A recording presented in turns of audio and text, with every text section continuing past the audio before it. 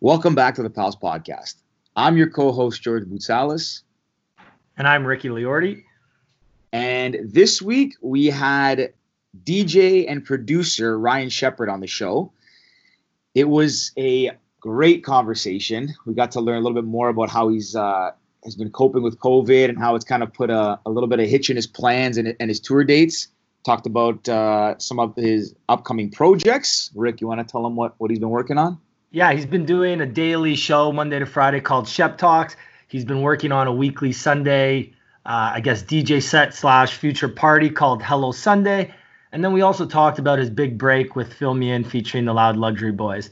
And we're also going to be running a contest to win a Ryan Shepard permanent vacation collab hat and shirt. So check the comments on Instagram to see how to enter. Yeah, his apparel's awesome, guys. Pretty jealous. Ricky's rocking one, so hopefully I'll get my hands on one sometime soon, Ryan. I'd appreciate that, pal. But guys, it's awesome. I know he's a great guy doing a lot of great things, so let's show him some support. And my pal, what do we say? LFG. Let's go. Saying, why were you creeping around late last night? Why did I see two shadows moving in your bedroom? Like, now you're dressed in black, when I left you were dressed in white. Can you feel me?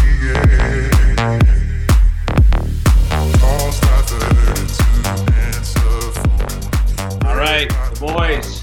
Shep, good to have you on, buddy. Long overdue. Oh, man, I'm excited. Thanks for having me. I appreciate it.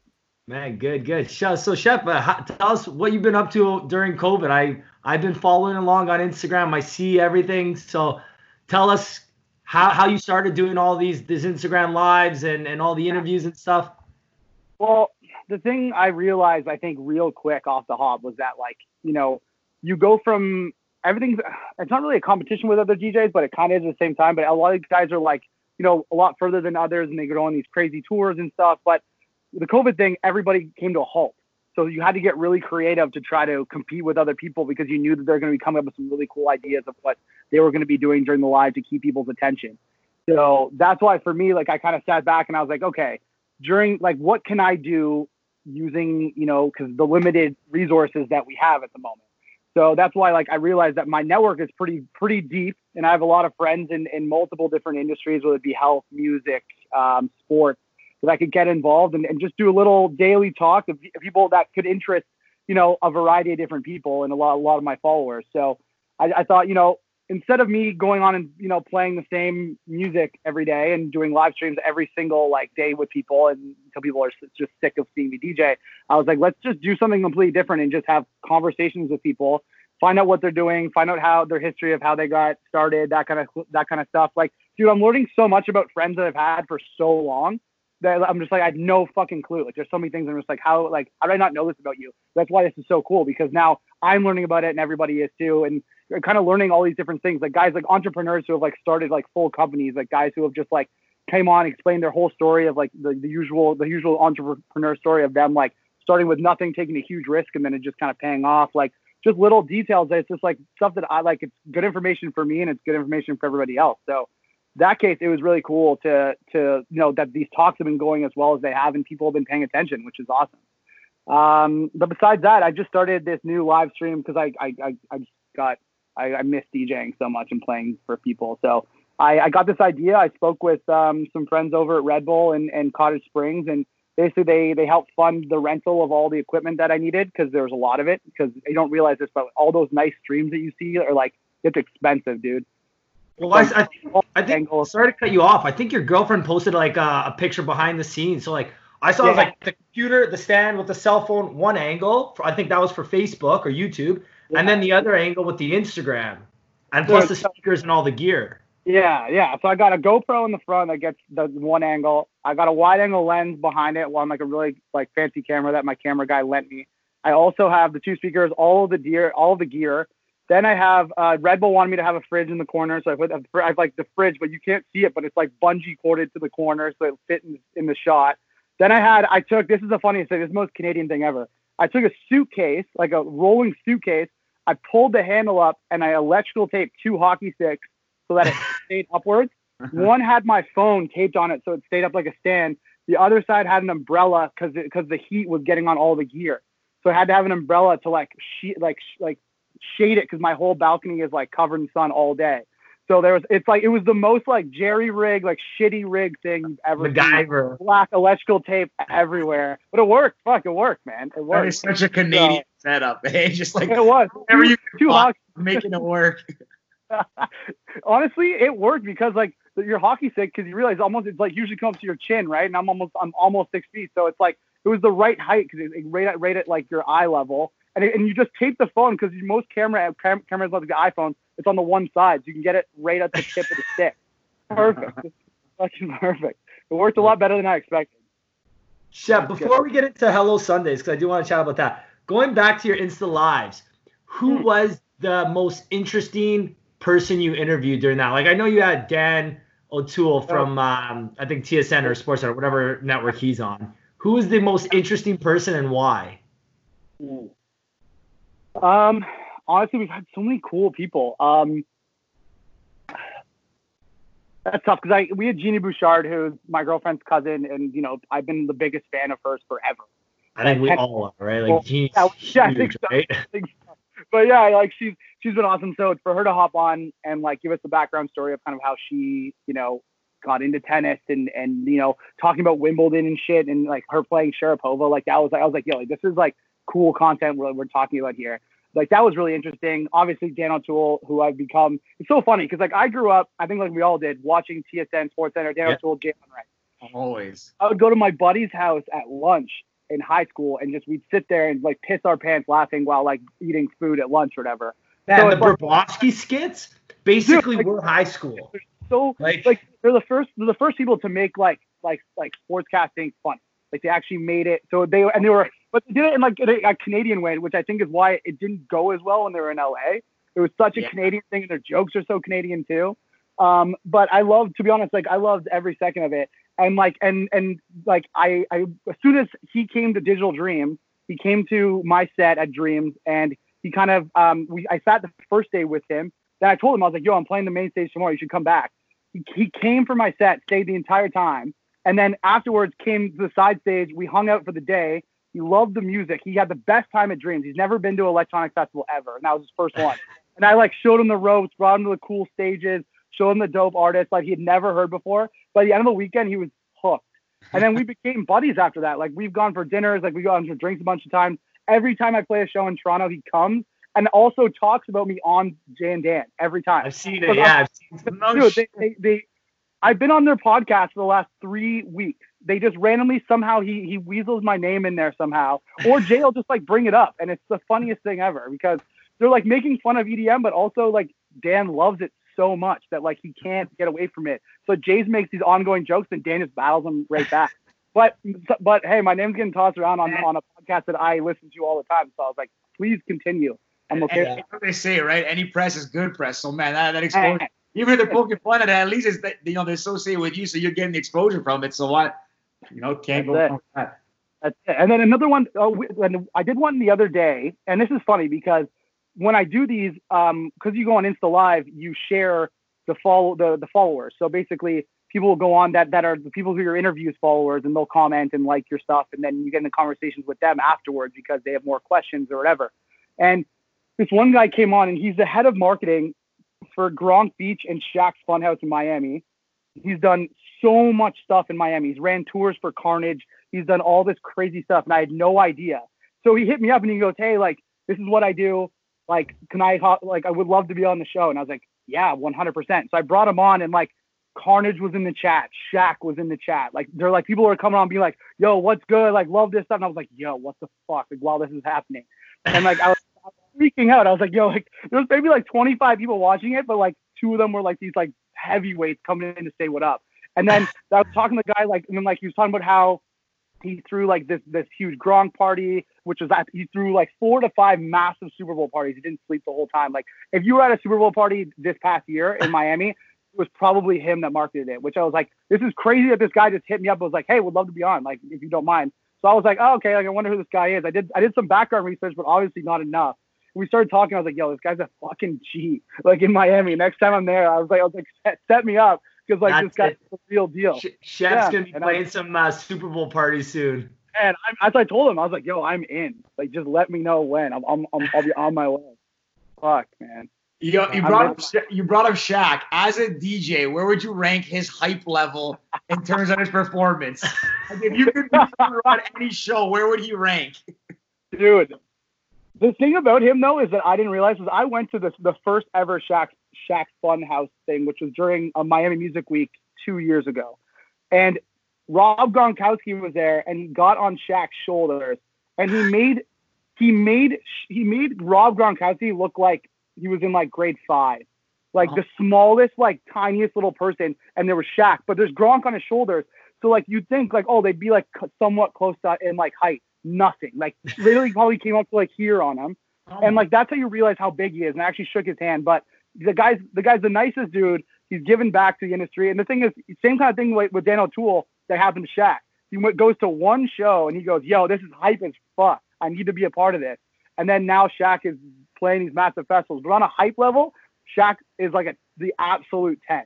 Like DJs go hard, but Shaq's like, if he literally was like, I'm scared for sometimes the people in the front row because you never know if he's gonna jump in or not, because he has that look in his eye. Like, I think I want to scratch, but crowd needs to kill somebody. Like you need like a full army in order to get him up, I think. Like, but his hype level is on 10, so I got to give him that. I will. I see this when I do it. George, you're froze, I think. He's good though. He's like, sorry, I'm cutting out there. No, even when he's on TV, like Shaq's very like even though he jokes, it's kind of serious. And even when you see him DJ, he's got like a straight face, but he's like doing his fist pump, and man, it kills me. I think if I could like go to dinner with anyone, like athlete wise, even DJ, whatever, he'd be up there for sure. He's an absolute legend. That guy has seen it all. From buying tigers from Joe Exotic to fucking like playing those years of like amazing years with Kobe. Yeah. To being in all these movies. Like what was that one when he was a genie? Wasn't he a genie in some movie or some shit? Shazam, yeah. There you go. That guy has done it all. He's seen it all. You're right. Having dinner with Shaq would be insane. Legendary. Oh man, he's the guy. Crazy. Yeah.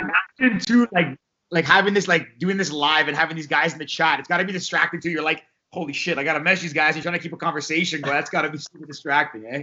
Well, the funny thing is he's so like subtle about it. He goes, "Oh, hey, Shaq," and then he's like continues what he was saying, and he goes, "Hey, Carnage, what's good?" Like I was like, "Yo, like these are like massive people that are just coming in to say what up." I was like, "This is awesome. I love this." So, no, it was like I just loved how like he was just like like just brush it off. Meanwhile, yeah, you're right. There's me like, do I comment something or say something? Jeff's like trying not to be distracted. Oh man, I was like trying to like pay attention to him, but I was like staring at the chat. I'm like, do I screenshot this?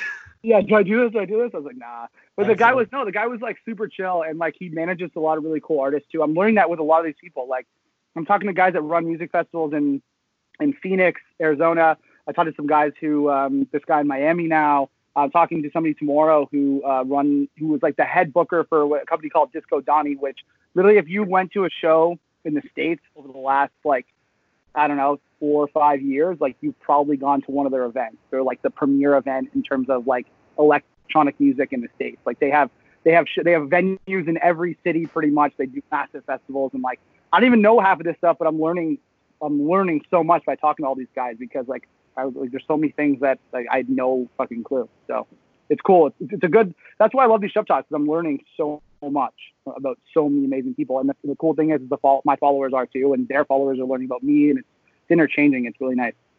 Well, man, even with us, sorry, Georgie, like with us, when we started the podcast, like we did it so we could hang out more and then just chat with our friends and chat with interesting people. So not only could we learn, but also the people that are listening can learn so much from it too. And like, we've had some crazy stories on here that you would have never have guessed. Like we just had Erica Branson on, and he talks about like playing in Vancouver and how he basically like almost hated it because of like the media scrutiny, and he got in his own head. And you're like, man, this dude's 6'5", like just a monster, and he was scared of like he got in his own head because of the media. And you're like, bro, man, that's insane.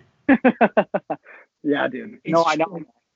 Even to both your points too, and I'm sure like Shep, you're seeing this too. Like even though like we're like all this stuff you're locked down, you made a point earlier, like you feel like you're getting to know people more, like you're having conversations with people. Like, I mean, we're doing this, you're doing your talks, and you're finding out sides of people. Like, man, even some of my colleagues, I'm finding stuff out that like I had no idea more, because you just like talk to people, and I think everyone wants to just like, you know, you talk so much on a daily basis, you interact with so many people. Now you don't, so you like to keep stuff, you know, to yourself a bit more. So when you get to talk to someone, you're a little more open, I think, a little more receptive to sharing, and like you're finding out some cool stuff but we never would have expected normally, which is awesome.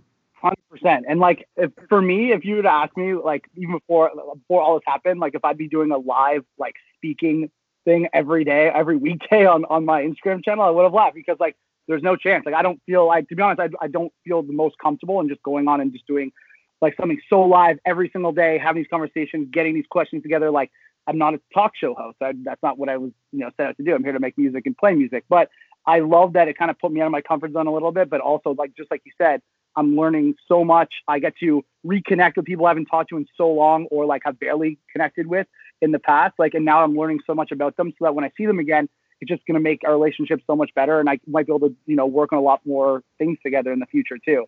So it's all just a win-win. It's awesome. It's awesome. Something that you mentioned too that resonates.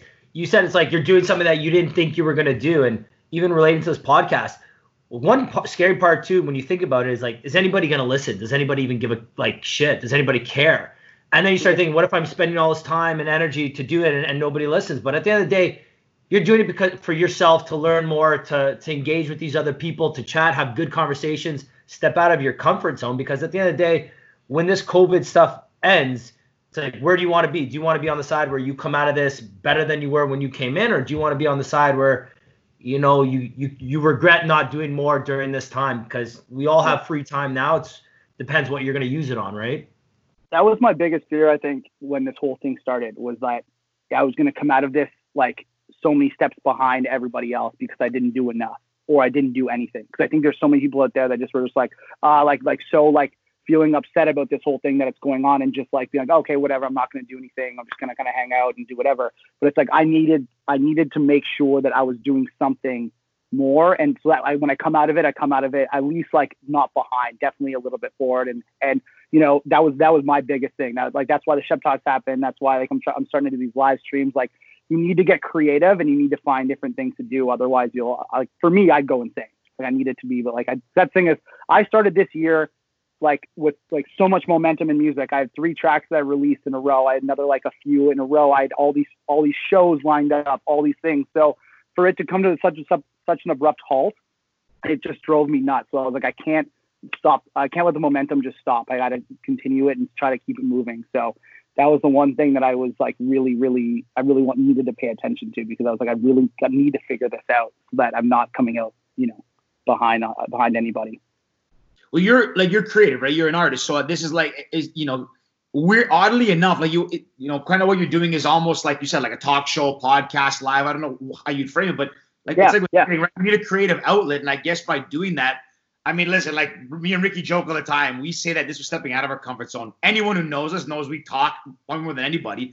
But it is different, right? Because you're putting this out there. Like Ricky said, who's going to listen? But, you know, if you're doing something that, you know, you're meeting new people, you're interacting with people, doing different creative outlets, like that still keeps you stimulated and motivated. Even if something small, like the little bit helps, right? And there's been some times in the talk when there's like 2 to 3 people listening. And I'm like, is this worth my time? Should I still be doing this? But then afterwards, I'll like repost it, let's say, and let it sit for the 24 hours or whatever. I mean, I'm just not catching the right people at the right time. But then random people that I've never met before are just like, dude, thank you for doing this. Like, these are great. I've watched all of them. Like, even if it touches one person and it like helps somebody and it like brings one of your fans closer to you, and then it's, for me, that's a win. Like, that's a big win. Doesn't matter if it's one person or, you know, 5,000. It's just like, as long as you're, you know, like, I don't know, impacting someone during this time and helping, and yeah, that's what you want. Yeah, engaging with people, right? Engaging, 100%.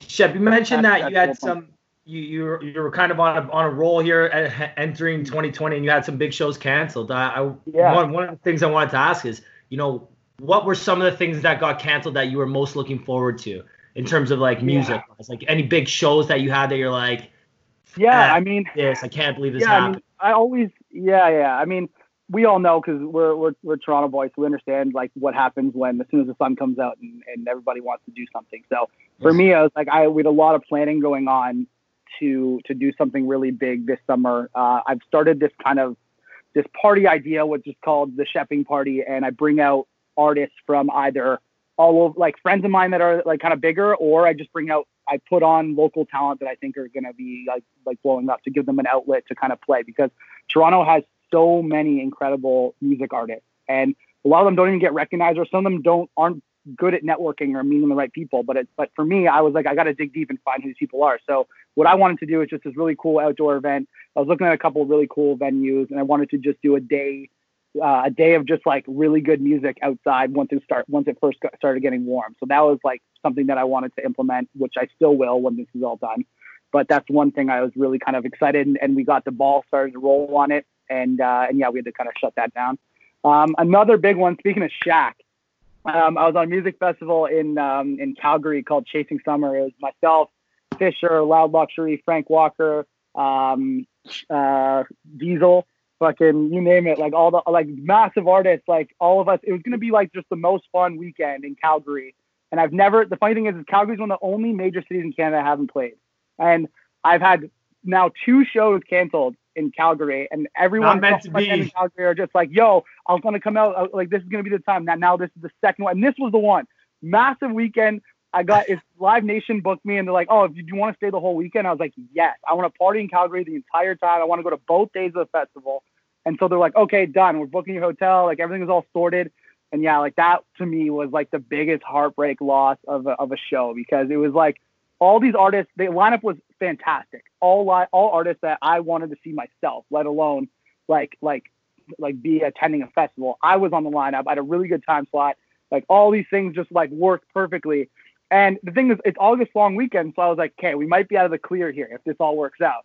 And like, yeah, sure enough, last week I got the email and the bad news, but it is what it is. That was the one that I was like excited, like really excited. Like I was talking to Celeste about it too a lot. And I was like, we were planning shit out, what we're going to do in Calgary. I was texting all my friends that live there. I was like, hey, get ready. I'm going to come in hot for this weekend. And yeah, that was a depressing one for sure. But yeah, just talking about it, I'm all fired up because I was like so excited. Man, I'm feeling the energy. Yeah. That was another big one. Sure. In terms of like on the other side too, because you got a few big tracks come out too. Like, has this on the other end of it been like a bit of a blessing? Are you spending more time working on music, or has that kind of stopped as well? Big time. That was the one joke I made like the first couple weeks of this, was that all your favorite artists now have endless time to finish those projects that they've all been working on. Like I have friends of mine who like are like hardcore, like they like make like electro house, like hard music. My buddy's like, yeah, I just finished a lo-fi hip hop album.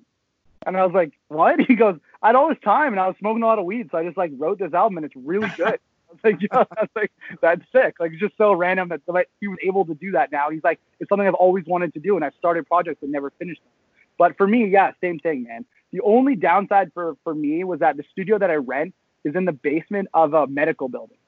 So I had to wait a little while before it all cleared out and everybody was like, and it was deemed safe for me to go back in. But over the last like month or so, I've been going back in, and yeah, like instead of me releasing these singles, like I'm working on a 4-track EP right now, and I'm literally done 3 of the 4. So I'm on the 4th one. I'm like halfway done, and when it's done, hopefully I'm gonna start, shopping around, and yeah, man, I'm really excited about it, like super excited. So yeah, it's given me so much more time to just like hunker down and just finish so many of these projects that I wanted to get done. And also when doing collabs, like I know everybody's home. Like you can't make excuses. Like if I need a top line from you, from a vocalist, you're at home. Like I was like just gonna ask. I was gonna say, like, what about getting your vocals done right now? Like, is it super easy because everybody's home, or is it the opposite that like nobody has a studio to record? Oh, at least no. That's the thing, is you can call people out right now because you're like, you're not on tour, you're not anywhere, like you're at home writing. So it's like, be honest with me and tell me what the fuck you're doing and why you haven't sent me this vocal.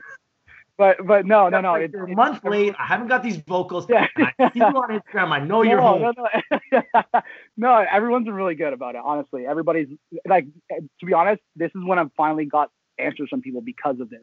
People are like, oh my God, I've been meaning to send you this. My bad. Here you go. Or I'm reaching out to vocalists that I've admired for so long that, you know, I've emailed in the past and never got a response back. I'm hitting them up now being like, hey, like if you have anything on the shelf that you've never really used before, would love to try to mess around with something, because that's the only way I can do it. Send me acapellas, send me projects, send me ideas, and I'll let you know which one I like.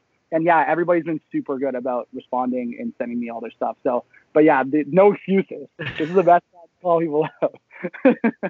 But no, it's been good. Good. That's awesome. That's awesome.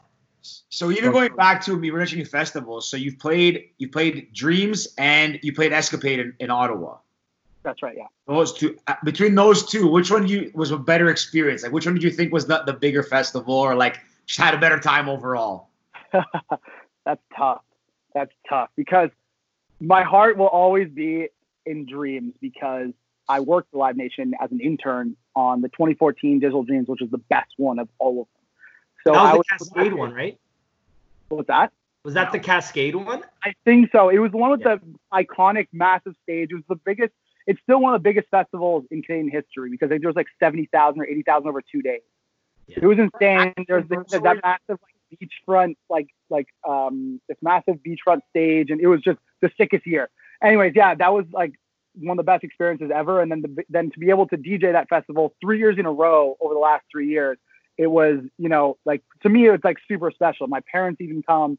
Like, it's one of those things where it's just like an amazing experience. Mark Russell, who I know you guys both know really well, is the biggest gem, and he hooked me up big time. We used to live together, like the guy, and he brings me on. He takes really good care of me, and he does such a good job with Dreams. So I'll give Dreams definitely the benefit of the doubt with this one. However, I must say Ottawa has done a great job too, because where the Red Blacks play is this massive area in Ottawa, and it's beautiful. They've recreated the massive new stadium. There's a local, like they have in Liberty Village, they have one there too, and it's like overlooks all of like where the stadiums are. So their location is beautiful in Ottawa. But I mean, the Ontario place in Toronto is also just incredible. So yeah, I'd say better experience. I definitely got to give the nod to Dreams. And also, Mark, I played both days last year.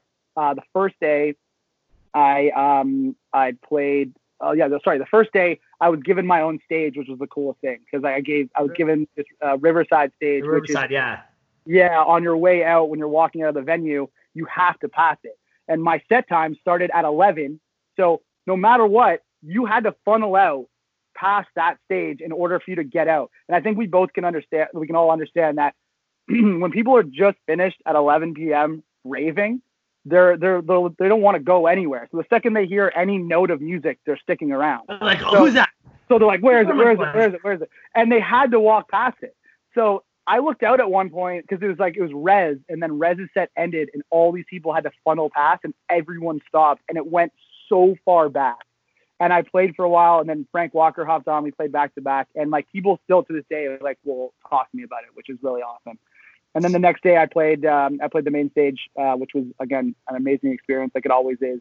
And yeah, just had the best day after that, because I was like, now I'm done. I played both days. My weekend's like set to go now, and I just partied after that, which is awesome. That's awesome. And even big shout out to Mark Russell, man. That guy's shout out to Mark Russell. Man, so many times like he's taken care of. I remember we went to Mumford, me and Georgie, actually a couple of years ago, like sold out at the amphitheater. And I messaged Mark like day of, and I'm like, Mark, like, please, man, lawns are like $250 a piece. Like, I don't mind paying like normal price, but like, can you help me? He's like, don't worry, I got you. Got us like first row, 200 level, like just above the floors, like unbelievable. Yeah. And actually, I was one of the most generous people out there, man. Yeah. Like, you can barely know him, and you mess him day of show, which most people be like, go fuck yourself, I'm not giving you shit. He's like, all right, I got you. What do you need? And he'll take care of it. He's the best for that. For sure. Me and Mark, actually, I went with him to Matoma and Two Friends. I had no idea who Two Friends was. I thought Matoma was like the headliner. Yeah. Apparently, Two Friends is like equally as big. Yeah, I had no idea. Yeah. And just all mashup music. I was like, this is awesome. You must have, that's you love Matoma too. From back I was like the oldest person in the crowd though. Like I was noticeably old. Doesn't matter, man. He's real good. I was having a good time. Actually, speaking of Matoma, the best set we've seen, I've only seen him once, and we saw him at Coachella was it Matoma, Rick, that brought DMX out, or did he bring? Yeah, he has that. I guess he remixed one of his songs. There's a collab. he brought him out of Coachella. We're in the stage, the Did he Sahara. bring up Ja Rule as well? Yeah, Ja Rule, and then what's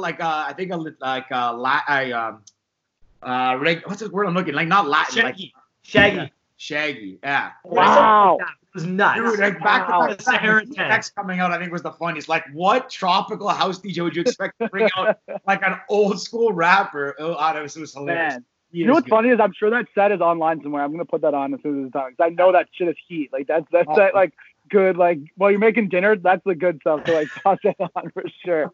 It's so sick. Rick loves that stuff. Anything tropical house. Ricky messaged me Oh. 2 minutes That's before the the gun. go-to. Rick's like, oh, by the way, Kygo tomorrow. I was like, Rick, man, like, give me a break. Like, these guys been like on his phone waiting for this day. Man, I love Rick my loves tropical house.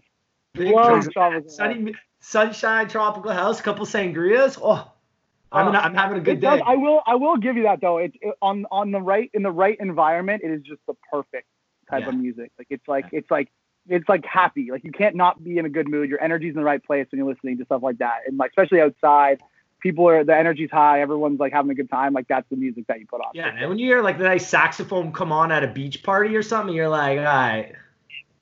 Ricky gets up immediately. Just fuck. I can see this. Tarps off? Yeah, shirt off immediately. Immediate shirt off.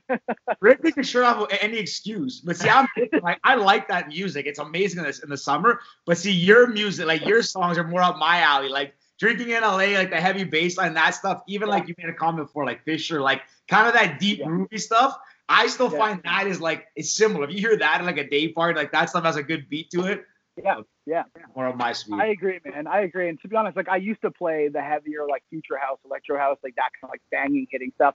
And it's great. Don't get me wrong. I still love it, but time and in place, you know what I mean? Like, and that's the thing is I found out that like making that more groovy house music, like still adding those like heavier elements of the electro stuff, but like keeping it more dancey. Like I see it resonate so much better with not only the people that listen to music, but also myself. Like I enjoy DJing it more. Like I enjoy that music, so I can dance to it more. My energy's more, and it gives off to the crowd too when that happens. So that's why, like, if you see my progression of what I've made from maybe let's go to my track like right now, for instance, it's more hard, heavy, like harder hitting. Now you go to what I'm making right now, and like Drinking LA, and like even that Don't Hold Me Down record, like it's less, but it's still got that groove. You're still into it, and it's more accessible, I think, to a lot more people because it's like easier listening than the other harder stuff, for sure. So you mentioned you've done 3 of the 4 of this new EP. Is this like a mix? Is it like a couple of one style, one of the other, or is it all kind of the similar genre you're saying like you're going towards now? It's all pretty much in the same lane. That's one thing that I figured with myself was that, I put out Fill Me In, which was like my biggest track, and love the track. But the thing is like Loud Luxury went in that direction because we were both kind of in that same element, but I always wanted to play more club bangers. Like I wanted stuff that was like not necessarily going to be the best for radio. I wanted stuff that like you could dance to. It was like more hard hitting.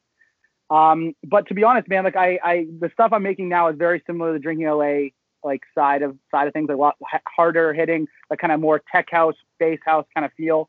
But yeah, they're all in that same realm. But the same time is because of, like I said, I'm talking about all these top liners. We've had time. I've been able to get my hands on some really good ones. So it's bringing in that kind of emotional element of the Fill Me In, but also adding that tech feel where it's like it's still gritty. So it's gonna, I think, attract a lot more people to this one for sure. Nice. Awesome, Shep. I wanted to ask. So let's rewind a bit. Go back to kind of, I'm not saying the beginning of your career, but when me and you met back in what, like 2014, 13, 14, 15, around there. I want to talk MP days. Are we allowed to talk MP days or no?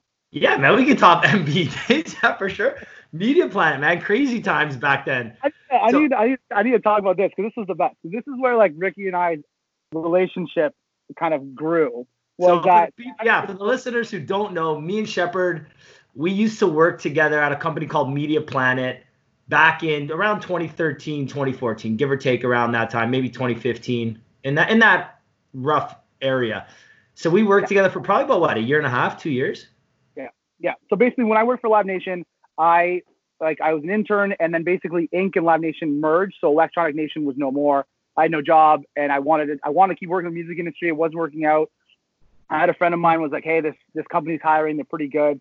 And to be honest, I just wanted, I heard sales job and I was super interested in that because it was something that I didn't know what to do. Like I have a teaching degree and then I have sport event marketing post grad. Like I was all over the map. So I was like, I want to try out sales and see how it is. But yeah, somebody put me onto this company and it was great. So sorry, that was basically. No, I was just going to say, so when we met, you were basically you were just DJing. There was no tracks. There was no, you're making mashups. My life, yeah. It was a weird time. I was playing shows, but like not many of them. Like I was a Toronto DJ. I was also a promoter. Well, you're also from Sudbury.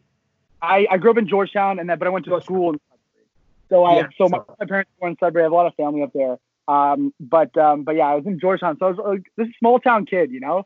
And I was trying to get into Toronto so bad, and I wanted to be cool. And man, I was just I was like one of those like fuck boy promoters and DJs. I was way too cool in Toronto. I was, man. I'll admit it straight up. Like I'm gonna straight up admit it. Like, I was one of those guys like joggers and way too much Vitaly, like that kind of shit, bro. Like that was, and yeah, like I came into Media Planet just thinking I was way too cool and like I hand me the job, like I'm like that kind of shit. And it was such a rude awakening because like I got in there just thinking I was just fucking the coolest person there, and like all I was talking about was music and whatever, and like people were actually working and like I wasn't, and like I was like when I should have been, and it was like I was like eventually like I'm as a former athlete, like my competitiveness was like I can't just like because then people were just like yo, because I was actually really shit at this job. I'm not gonna lie to you. And eventually I was like, hey, I turned it into like me getting mad at myself and competing with myself to like make sure I could do this. So I like put in the actual effort, actually focus, step back from that like mentality of all like I was just gonna do nothing but just be there for a little while and then get back into music as soon as possible and actually focus. And yeah, Ricky and I worked together for so long. I ended up having the best time at this company and it changed me as a person. It made me better as a person. I learned so many amazing skills. I have lifelong friends that I literally still have. My ex-girlfriend, like we met at this company, like so many things fell into place at this company. And like the job was extremely difficult for sure. I mean, eventually it got a little old because it was print media sales. So like, you know, print's not really, you know, that thing. And it did get old, but at the same time is like, we had some good times. This company was something else, dude. Like, we had some very good times. But the reason I was even asking about that is because I wanted to take it back. I wanted to say, what was your first big break? Like, what was the first thing that helped you go from small town DJ to, okay, you know, is it, you're gaining some momentum, you're gaining some traction. Was it, let's say, Digital Dreams playing that and Mark Russell, or is it, you know, Fill Me In? What was your big break? Well, the funny thing is this is an interesting story. So when I was releasing Fill Me In, I was working at Media Planet when I was working on it. And I just started it, and I took a vacation to Los Angeles, and I went there to visit some friends, including the Loud Luxury guys. And so we're down there. I was working on this idea. I snuck into the pool at the Lowe's Hotel because in LA you can get away with a lot of shit. You can I walked in saying that I was staying there, wasn't.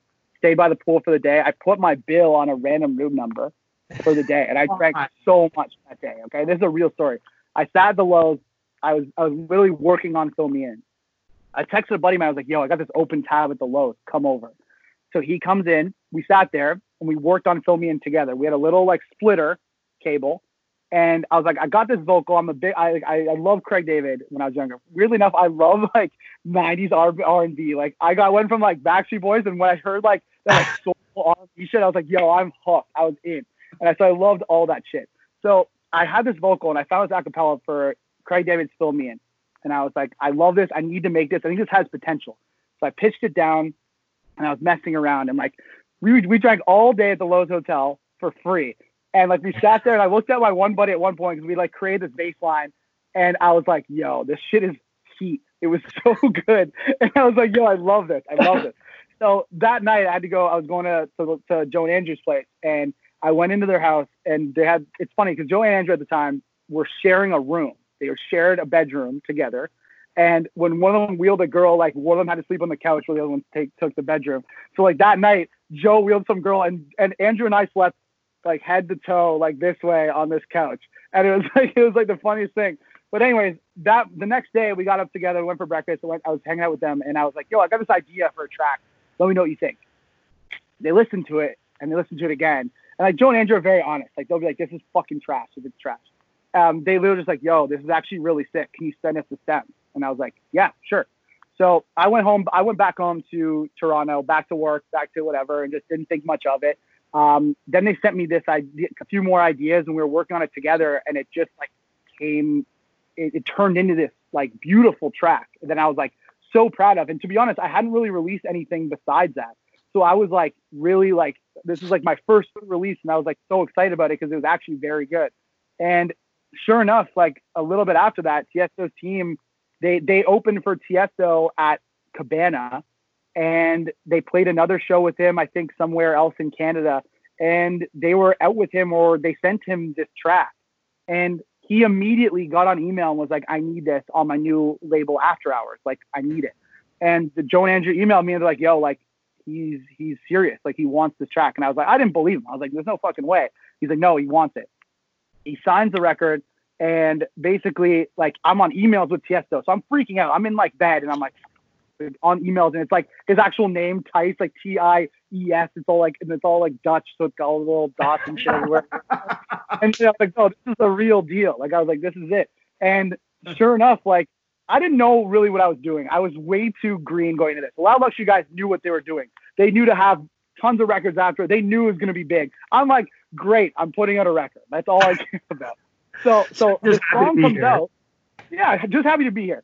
So song comes out on December. Tiesto releases it in a mix that he does on as end of year After Hours mix on Spotify. So what a mix is on Spotify is it's an actual mix that you'd hear like a DJ set, but all the songs are separated, so you listen to them individually. And all of a sudden, I keep checking like my inboxes and my social media, and I'm getting tagged in so much shit. Like blogs that I've followed since I started DJing, like posting my stuff, posting my photo, Dancing Astronaut, stuff like that. Yeah, Dancing Astronaut, all these like EDM.com, like all these massive like fists in the air, all this stuff like that I used to I'd go there to get my music all the time, and they're hitting me up, tagging me and stuff, asking me for bios and press pics. Like I was like, what the hell's going on? Then all of a sudden, the song, Mom, I need new press pics. Yeah, seriously, I need $200 to get new press shots. No, I was like, okay, fine.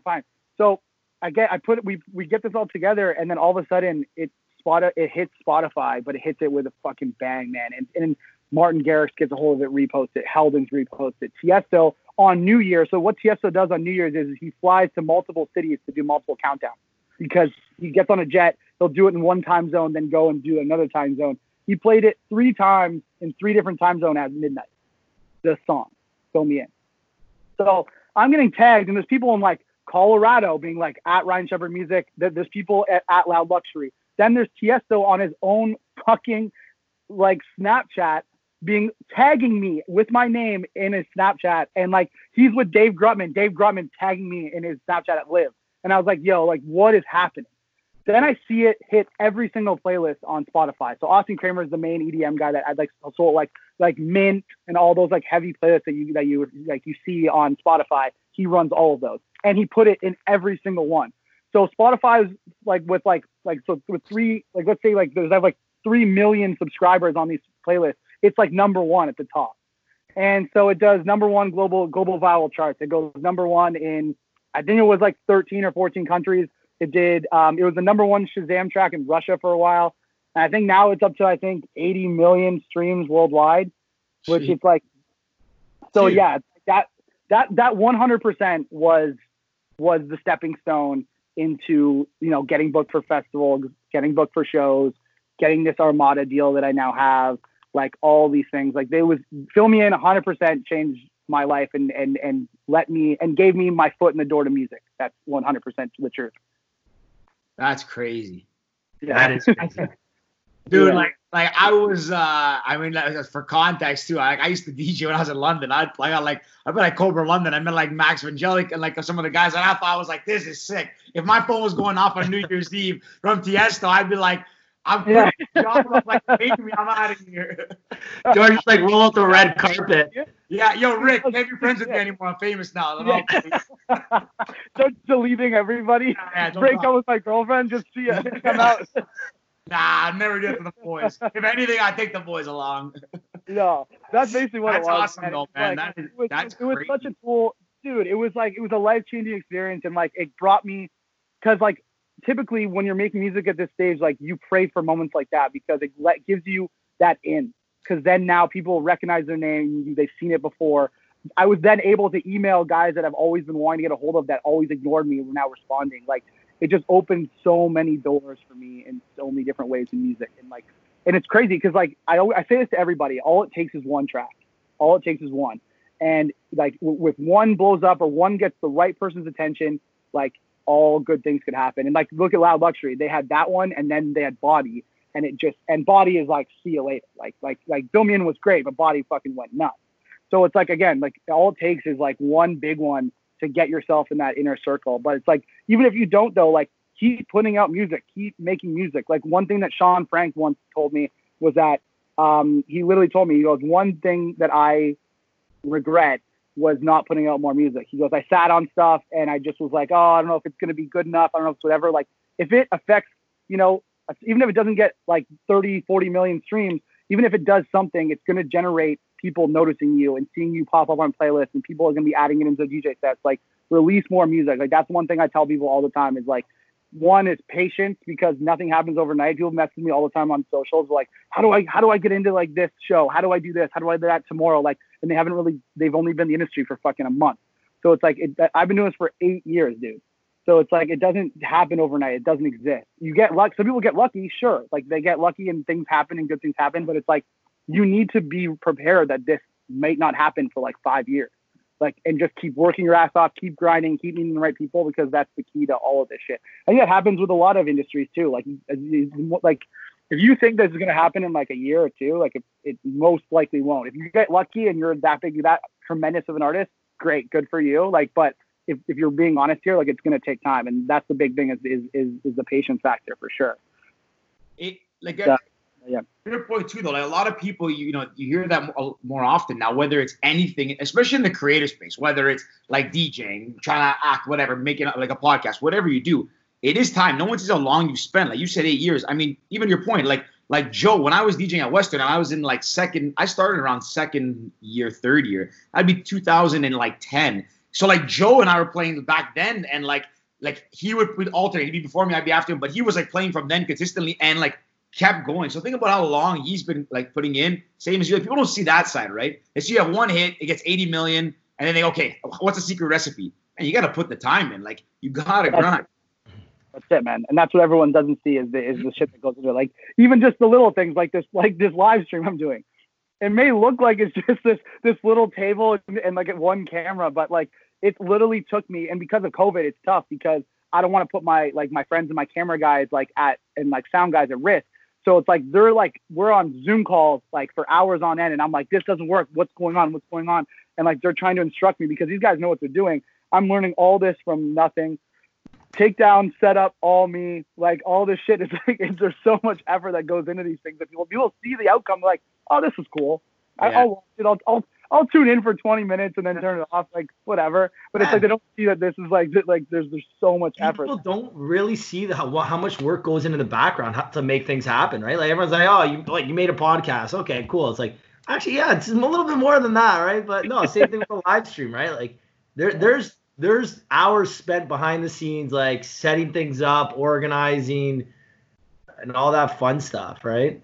And that goes into everything. Like if you do something properly, it's going to take you more and more time to do it. And yeah, like that's, but again, like going into everything from music too, like people just see the outcome of it and the song come out. They're like, oh, this is dope. Like, but they don't know like how many times I sat there during the mixing process or mastering process going crazy, being like, is this perfect or not? Is this ready? Is this not ready? How many nights I've spent like a sleepless trying to figure out or get something done that I needed for like a mix the next day or whatever it was. Like there's all these things that go into it. People see the lavishness of everything, but they don't see, everything else that goes into it. And it's tough, man. Like on the mental health, on physical health, on everything. Like this music industry is the biggest roller coaster. That's how I explain it. It's the biggest roller coaster ever, because no matter what, like as much as you're high, you're never going to stay all the way up there. And the lows are super low. And yeah, man, it's the biggest grind, and it's tough on you because as much as it may seem to everybody that things are always perfect, they're not like 90% of the time. Like they're like, it's a battle. There's so many different things, whether it be like shitty record deals that you're kind of stuck in, and then you're worried about lawyers. Then there's like, music industry is tough, man. It's like, and the way I explain it too is like, it's like going for a job interview where 4 million other people are also applying that are all just at your caliber. Because it's like, how are you gonna like differentiate yourself, because everybody's making amazing music. Music's so accessible these days because of everyone can grab a laptop and download a program and can now make music. And that's a good thing, but also it's tough because now the competition is crazy because it's so hard to break through. So it's like always trying to stay relevant, trying to stay on top of things, like doing things like the talks and the streams. Like, it's hard, but I love every fucking second of it. I'll tell you that right now. I love it. That's the important thing, man. You have to, especially like to your point too, like the roller coaster, right? Like you had a bunch of shows lined up for this year, and like look what happens. Like, this wasn't even in your control. Like this is something like it's not like you made a bad record and they're like, okay, we don't want you. You had it lined up, and something out of your control does this. So I can't even imagine. But I mean, you seem to be like in a positive spirit, and you're adapting it and persevering. I guess that's the right word, but. Yeah, man, I can't even imagine what that's like. So good for you for kind of powering through it. I mean, yeah, man, it's like that thing. I didn't have a choice. So it's like, and that's the thing is I made a promise to myself, I think at the end of a year ago, that I'm all in. And that's the thing is like, I'm going to give this everything until literally I have to step away. And if there's that chance that I have to step away, that's going to be, it's going to be something like serious that for me to really have to like step away from it. Cause I think I've worked my ass off to get to where I'm at. And like, it does suck that these kind of things happen, like where a global pandemic sweeps through and fucking ruins the entire tour. But besides that, as long as you keep the spirits up and you keep having fun, like yesterday I had the best time. I DJ'd for 2 hours. I had neighbors on my street all coming out and partying, and I had people watching it. We raised money for a bar. Like, that's what it's all about. Because I literally commented on that. I was like, this is the best. Like, your neighbors are like tuning in for like a free, like perfect show. Yeah, and they had no idea like who I was or whatever, but it's like, it was so funny. Like, people stopped on their bikes, and like I was playing Disco House for like the second half of it, and like people were on their bikes like stopping and like on the street and dancing, and like you could tell that yesterday was the day where people were just kind of like turning over a little bit and like happy to be outside, and everyone was in good spirits. So it was definitely the right day to do it, and I'm just excited to just keep doing it because, to be honest, that was the one thing that I've missed the most is like just DJing and like feeling the energy of a crowd and being out there and just vibing out. And like, that's the one thing that just kind of killed me. Cause like before the whole COVID thing happened, I played a show in LA and a show in San Francisco, and at two of the best nightclubs in both those cities for house music. And like, I was like just on cloud nine. Cause like, these are venues that I dreamed of going to, let alone playing at. And getting to play there and being a part of these amazing shows. And the crowd shows up at 9 p.m. and they're there till 3. They don't move. They're stuck and they're wild. Like the club in San Francisco called Audio, the dance floor has like a little like spring thing to it. So your knees don't hurt throughout the night. So you can party for a long time. So like the dance floor is like kind of bouncy. It has some give so that your knees don't hurt. It's just crazy shit, man. Like, but it's like amazing crowds, amazing fucking time. And that's why it just like, it kills me to like have to just play for Celeste that just kind of sits there and like, and she just does this once in a while. Like, and the song's good. But I know that people are watching and people are enjoying it. And I'm going to start posting them too on YouTube, I think, just so there's just more content. Because that's the main thing right now is I can't do photo shoots. I can't, be on tour and show cool live. Celeste can't take pictures? What's that? She can't press photos? She literally took photos yesterday during the set. I actually was gonna post them because I'm desperate, man, for content. I'm running out. I'm like digging through like old stuff. Like I think I started my second sleeve and like all my older pictures. Like I'm like I want to post all these photos and stuff. Like these are so out of date. Like you don't have.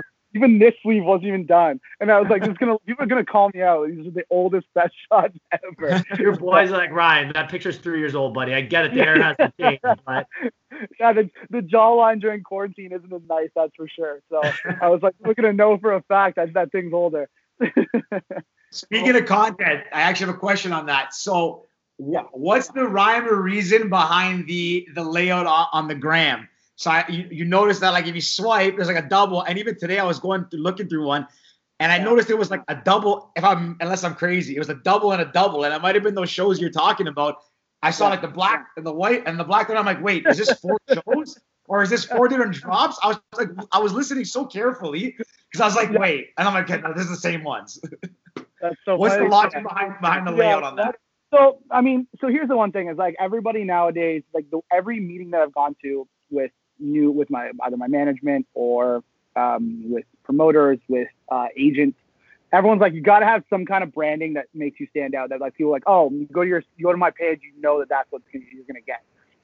And it's funny enough, Celeste was the one that like I think it was like some supermodel's like boyfriend or something had this layout of the black and white with the swipe. And funny enough, my new press kit that I was working on was all in black and white because I wanted to do all my branding from here on out in black and white. And I was like, I love this because I love the color in a lot of the photos that I've taken or a lot of the artwork that I get made or whatever. And I was like, but to go only black and white, I don't know if I'm going to, if I can go all in. So I talked about it with some people. They're like, why don't you just do this where it's like you keep majority of like your branding black and white, but like have the option.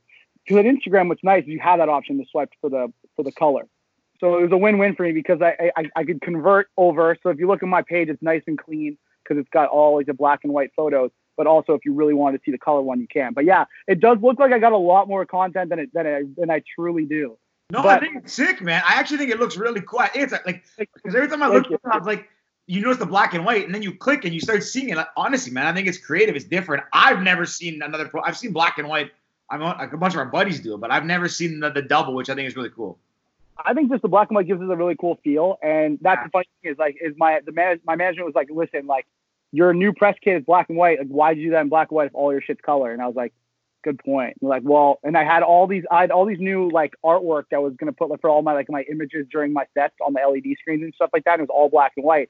So I was like, I might as well try to come up with something. I need to get a little bit better on like Facebook and Twitter and shit, but for now, I think the Instagram is like the main outlet that everyone's paying attention to. So as long as it's Instagram and the live shows, it's all in black and white and it stays really clean. Like that's important to me. And the biggest thing is branding. Like that's what gets everybody excited these days. Apparently, I don't know. I've been told this. But, like the right branding. Like everyone in marketing is like, yo, like make sure your branding's tight. And I'm like, I guess I'm going black and white. It's it. That's false. You use the term on brand. It's got to be on brand. On brand, yeah. So any pinks or pastel blues, I'm out. All right, none of that shit. like keep it black and white. No, I don't know. I like the colors, bro. I like the colors, but I just like there's something about it. I majority of the time I only wear black anyway, so all kind of fits within. So I'm slowly easing my way into like everything black and white. I will soon, but I don't know. I still enjoy the color. But yeah, I guess but that's basically it. It was just a branding thing. I like it, man. I like it. Yeah, that's good. Yeah. Shep, we were talking about Hello Sunday series. So yeah, I know what it is, but that's kind of your new big project you're working on. So why don't you tell us a little bit more about that? Yeah. So basically, I wanted to. I miss, like I said, I miss DJing and I miss playing for my friends and I miss like playing these shows and all these things. So a part of me was like, okay, how can I do this? Because every DJ and their brother and sister right now are playing shows on live streams. Like every single person is doing all these live streams right now. So I was just like, I need to differentiate myself and do something that people are going to be attracted to and want to come listen to. And also I want to incorporate some kind of donation or some kind of giving back within what I was doing. So basically, I spoke with Derek Brenzel from Red Bull, and I spoke with a bunch of people because right now from Long McQuaid to rent gear, because typically I just walk into a venue, I plug in a USB stick, and I'm good to go. Now I got to literally have all the gear, set it up myself, make sure it sounds okay, do all these crazy things. But anyways, I had to rent gear, and it's like close to $1,000 because you can only rent gear for a month only now. So it's like during this time, it's tough, man, to just like drop $1,000, but it's like I got to do it, so whatever. Anyways, I talked to Red Bull. I talked to Cottage Springs, who's my buddy's the head of that company, and a bunch of others. And they're like, hey, we'll pay for the equipment. Just let's work on this together. And I got an idea. Why don't we do it where we give back? Because Red Bull, especially because they're in the bar and service industry, they're like, what if we had a donation link and we gave back to all these bars and restaurants that are independent ones, the smaller ones in Toronto that are struggling right now. And I thought that was exactly what I wanted to do. I'm in these bars and clubs all the time. I'm either DJing at them or I'm just there hanging out. So I was like, let's give back to, an industry that's helped me out so much and given me so much.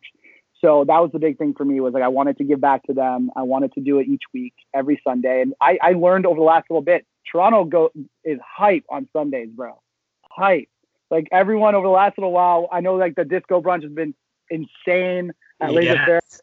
And my buddy, shout out to my buddy Bobby Love, who DJs that. He does the best job ever. Bobby Love Never kills been it better. at Disco Sundays. Oh my God, dude! Kills I've never been. To be honest, like I've never seen. Like I played a lot of shows, and I've been to shows where the energy is just mental. But I've never seen people so happy than at those shows. Like everybody's in a good mood. Everyone shows up. It's just gotten crazy. And I think because of that, a lot of other Sunday events have just popped off. Like Parlor's gone crazy. There's a lot of like stuff. And now that the weather's getting nicer, I was positive that throughout this time there would be more Sunday fun like days. events on Sunday fun days, because the industry can get involved. Everyone can go party. And like, to be honest, even if you work on Monday, you get drunk and then you're in bed by like 9 p.m. Like day drinking is my favorite thing. Really is my favorite thing. You have a hangover by 8 p.m. It's fine. Like you're good. Just sleep it off. Like you're fine. So yeah, I think Sundays became a big thing, and then for it to just come to a halt, it like separated everybody when everyone came together, and like the city like literally came together on Sundays. So I was like, let's do 2 hours every Sunday. Let's give back to bars, and get wherever you are, like turn it on, like crank it up for 2 hours, and just like pretend like we're back to normal until we are back to normal. So that's the main thing right now, and everybody's been so behind it. And the first one went off really well. And the next one is next Sunday. We're gonna do one at Melrose in Adelaide. I think I'm actually gonna go to the venue this time. We've cleared it now. Everything's fine, and I think I'm gonna go. And the big thing I want to do is I want to do it behind each of the bars. I want to set up on the bar so it looks like I'm like almost like where I'm like bartending, and it's like all the cameras are on the bar, so you pretend like you're actually there, kind of thing. So the first one was Ruby Soho, and the only issue I found with Ruby Soho, why I didn't do it there, was because like on like the hot corner of King and Portland, and like they have all their windows and doors open. So if I was DJing in that corner, it would have attracted way too many people, and it would have made me look so bad for like all the people showing up and like just not properly social distancing. So this one, at least Melrose on Adelaide, it's right in the corner. I'm just gonna hide myself in there at the bar, DJ it next Sunday, and it's Mother's Day, so I'm gonna be gonna try to do something kind of nice, either from my mom or like from all mothers out there. So I'm gonna try to organize something along those lines. That's awesome, man. Yeah. So that's basically all it is. And I just wanted to grow into something cool, because like the reason why it's called Hello Sunday is because I was given a vocal from this amazing vocalist from my publishing company, and it was called Hello Sunday. And so if this what I want to do is I wanted this to kind of help the momentum and the marketing of the track, so when it does come out, it's like it all kind of fits in the line together. So that's one of the that's another one of the, not including the four, but on brand. So it's all on brand. Honestly, I love it, man. That's a great. No, I actually, that's a great idea. That's really cool. Hello Sundays also has a good ring to it. It does. Like, I think it does. For like a event like Hello Sunday, Cashew, man. I think it's gonna, like, honestly, hopefully this clears up a little bit. Try to get some day parties going on the Sundays, and it should take off. That's the plan, right? To plant the seed now, get people watching it, get the momentum up a little bit. Even if it's possible to try to like have it where, on Twitch or whatever, I can bring another DJ on, let's say. So I play for the first hour and like have it shift so the camera goes on like somewhere else in the city, like wherever it is, and have someone else play for the second hour, just to kind of differentiate a little bit and also take a little bit of the effort off of me. So I don't play for 2 hours. I plan a set every week for 2 hours. But no, I think it'd be really cool, and you can develop into something really cool. And then when this is all done, we can make it into this, weekly Sunday party. I'll put my promoter shoes back on, buddy. I got you. Yes, Freddie Ricky is back. Let's go. Let's go. I can't wait. If I was one person I was gonna call to help promote events, like the sales guy himself, Ricky, coming in hot. You can get anybody to come to any event, for real. Maybe 5 years ago I could have. 7 years ago I could have. Not now. Now I bring my 4 buddies and that's it. It's like riding a bike, Rick. It's like riding a bike. That's it. Any Sunday party, you call Ricky for a Sunday party with either like tropical or disco music. That guy would. If it was Mother's Day brunch, he would leave to go. No, I wouldn't leave Mother's Day brunch. Mother's Day, it's a late Father's Day brunch. Yeah, Father's Day brunch. I'm out. Picture Ricky down King like in full force, like as fast. Oh, this guy loves it, man. Here's the first notes of the saxophone, and Ricky's out the door. See you. It's like I hear it. What's that pitch? The thing is, I want this to become something bigger, and I want, when this is all done, think of that energy and that happiness and that just like something. It's like we've been deprived of something that we're so used to. And, I think everyone misses it as much as I do, but it's like the second that we get back at this, it's going to be one hell of a party. And that's why I wanted to kind of plant the seed now and develop it, because it's going to be fun as fuck when we can finally get back into it. That's awesome, Shep. Well, we'll be there for sure, and we'll make sure we plug it as well in the bio, so we'll have it in there too if anyone wants to check it out and check out the stream and stuff like that. I need hands on some Pals merch. I saw it looks lit. We'll get you some, Shep. Yeah, we'll get you some. Put together a nice little care package for you. Oh, yes, please. Yes, please. Shep, before we wrap up, we got one question, but I want to ask you one as well. If there was a movie about your life, who would you want to play you? Oh man, that's so hard. We've had some good answers on this one so far too. Okay. I'm sure everyone says Leo, but that for me would be the number one. But I know that that's something that everybody would say. But I'm just trying to think if there's somebody better that I could think of. You can give us an actor from the 70s, 80s, 90s. Can I go back in time? Yeah, you can go back in time. I want young Al Pacino, like Scarface Al Pacino. Okay, like Godfather Al Pacino, yeah. Godfather Al Pacino, as him as Michael, nice, soft spoken, him attending. Imagine Al Pacino putting headphones on and it's just ripping and getting angry at people in sections and shit.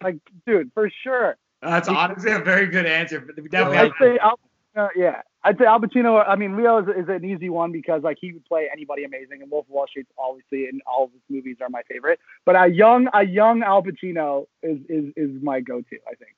Awesome. And George, you want to ask our last one? The last one. If you could give any piece of advice to your younger self, a young up-and-comer producer, DJ, whatever, what is one piece of advice you would give? The younger me. Well, I would have skipped the whole fuckboy phase. There's number one. but I think it made me who I am. So I think that's one thing. But I think the main thing there were so many moments when I second guessed or got really down on myself for not being where. Let's say so when Loud Luxury and I were at equal playing fields, everything was all good, and then when they kind of took off, I kind of was really hard on myself because I was I was just couldn't understand why I didn't do the same thing, and it was an envious thing, but also I love those guys. It wasn't anger towards them or anything, but at the same time I was jealous, and I was so mad at myself that I wasn't able to get there right away. But really it just takes longer sometimes, and to be honest, I found a different avenue and a different way of making music that I loved way more.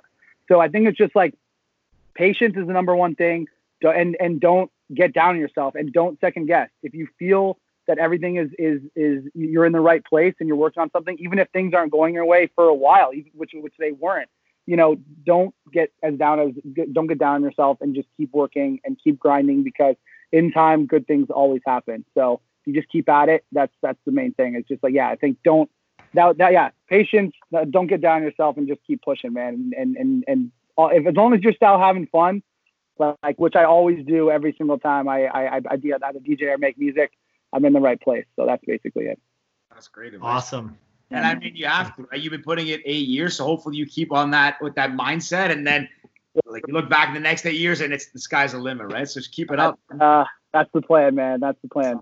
That's awesome. Shep, if people want to find more about you, get to know you more, how can they do it? Yeah, my website is ryanshepardmusic.com. No one ever spells my last name right because, SHEPHERD is the Bible spelling, and everyone always goes 2 P's. I played a full season of hockey with PPARD on my back when I played AA. I'm not going to lie. I asked the coach, he's like, and never got it done. Same thing happened in soccer too. So yeah, it's ryanshepardmusic.com, RY Shepherd Music at Instagram, which I'm the most mad at too, because somebody has an inactive account as Ryan Shepherd only.